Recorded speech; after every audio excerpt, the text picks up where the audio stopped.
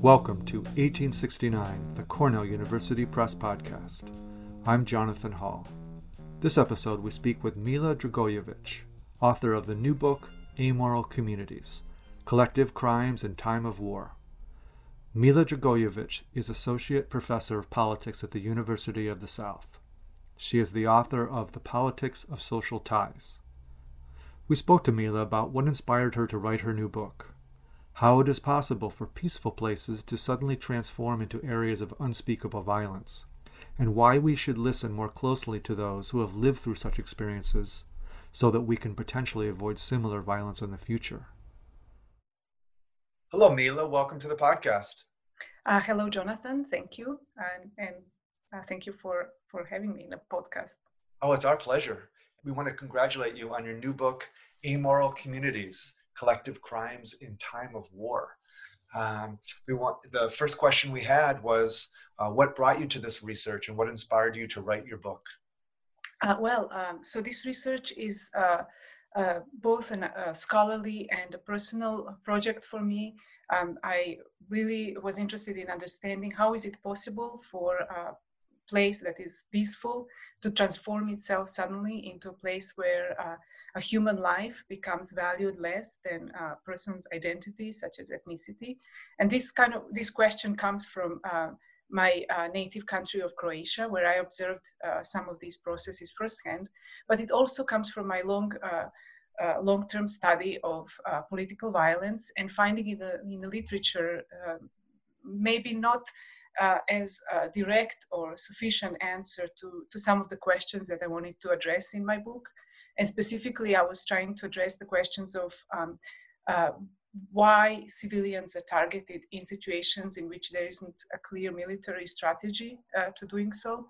And the second question is why in the same war and in the same country you see variations in the levels of violence across the country, even across different multi-ethnic communities. In the case of Croatia, then was my starting point in the 90s. And I observed this variation, for example, in the northwestern Croatia, such as Podravina and Gorski Kotar, which are multi-ethnic regions. There was relatively less violence against civilians than in eastern Croatia, central Croatia, and northern Dalmatian regions. So, for example, that particular case was interesting for that reason, to study those places. And then I thought, because I also wanted to see whether there are factors other than history and culture, I wanted to compare this case with completely different cases where also targeted violence against civilians took place, and those were Guatemala and Uganda. So this is how it started, and then I as I delved deeper, new questions and new findings evolved. Excellent. Yeah, and then ultimately resulted in a whole book. In a whole book. Yeah. How do you hope your book will make an impact in the field?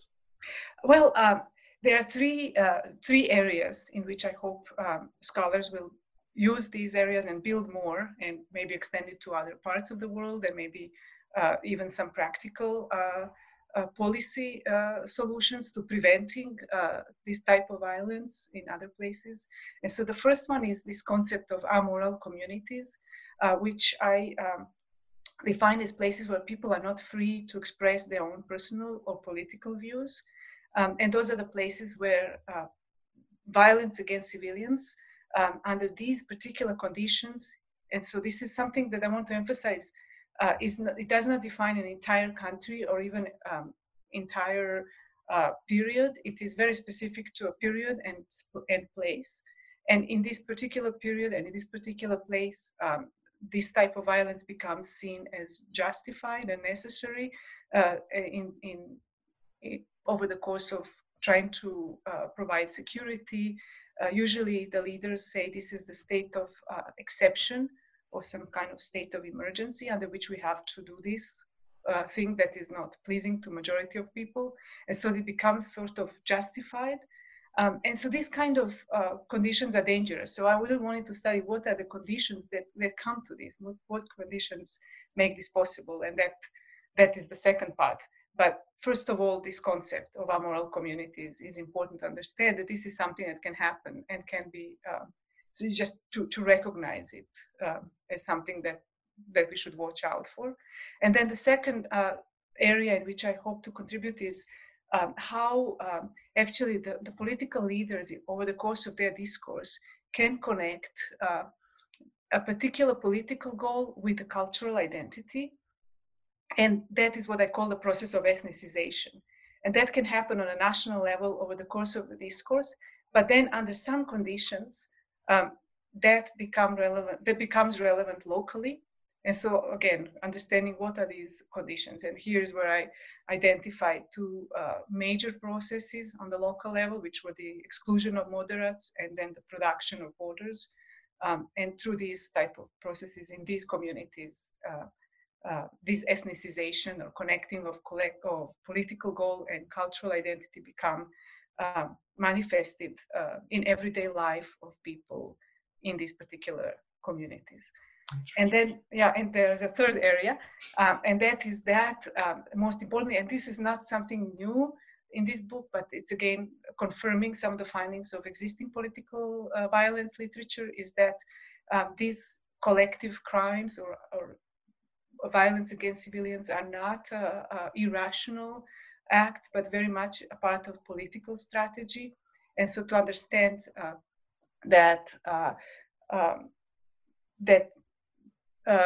those who are targeted do not represent necessarily a military threat, but they represent a political threat. So once the political control is established over their territory, and that can mean many things, then we would expect some violence to subside, and that's what we see in the findings. And what is also another evidence from the cases that I examine is that also cultural symbols of those groups are also attacked. So that kind of shows us that there's something more than just military strategy going on.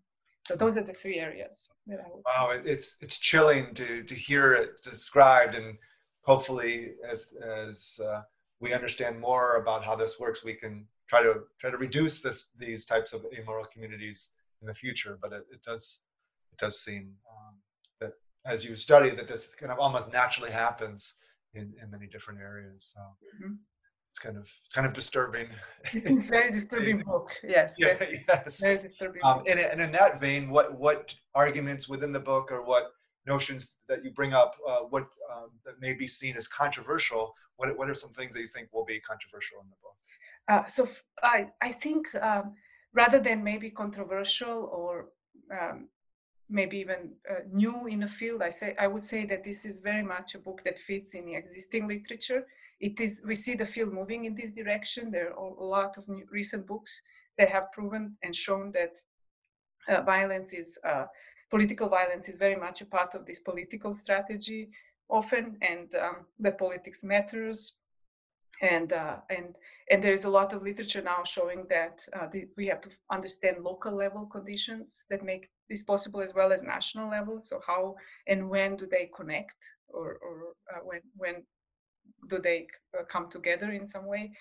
And then maybe another, maybe somewhat controversial, especially for political scientists, is my method of in-depth interviews, because again, there are many limitations to this method. We cannot find, or maybe we can, the generation of causal generalizable arguments is very limited, because there is a limited number of people that I was able to talk to and gather. I try to do I try to encompass as diverse segment of population as possible, but again, one has to be careful about generalizing on this sample of interviews.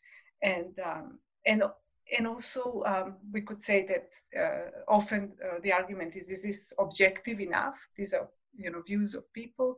But again, I take a perspective of, I really want to understand what people that have been through this see, and actually I want to hear their explanations and take them very seriously, not as a scholar who says, okay, I'm going to study people as subjects.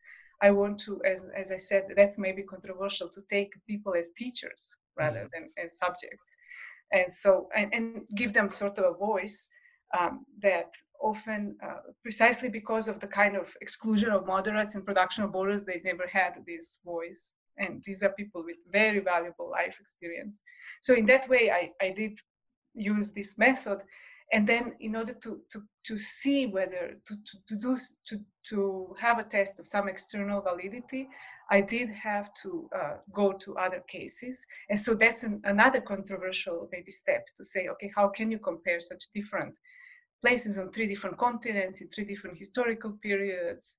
Are does history not matter, and does culture not matter? And I would say yes, they matter, in fact. But by comparing these different cultures and histories, it becomes clearer how they matter. In this book, then, I show that this ethnicization process, or connecting the culture and political goal, the exclusion of moderates and the production of borders, then make it possible for the leaders to divide people along the cultural lines in pursuit of a particular political goal. Wow, wow.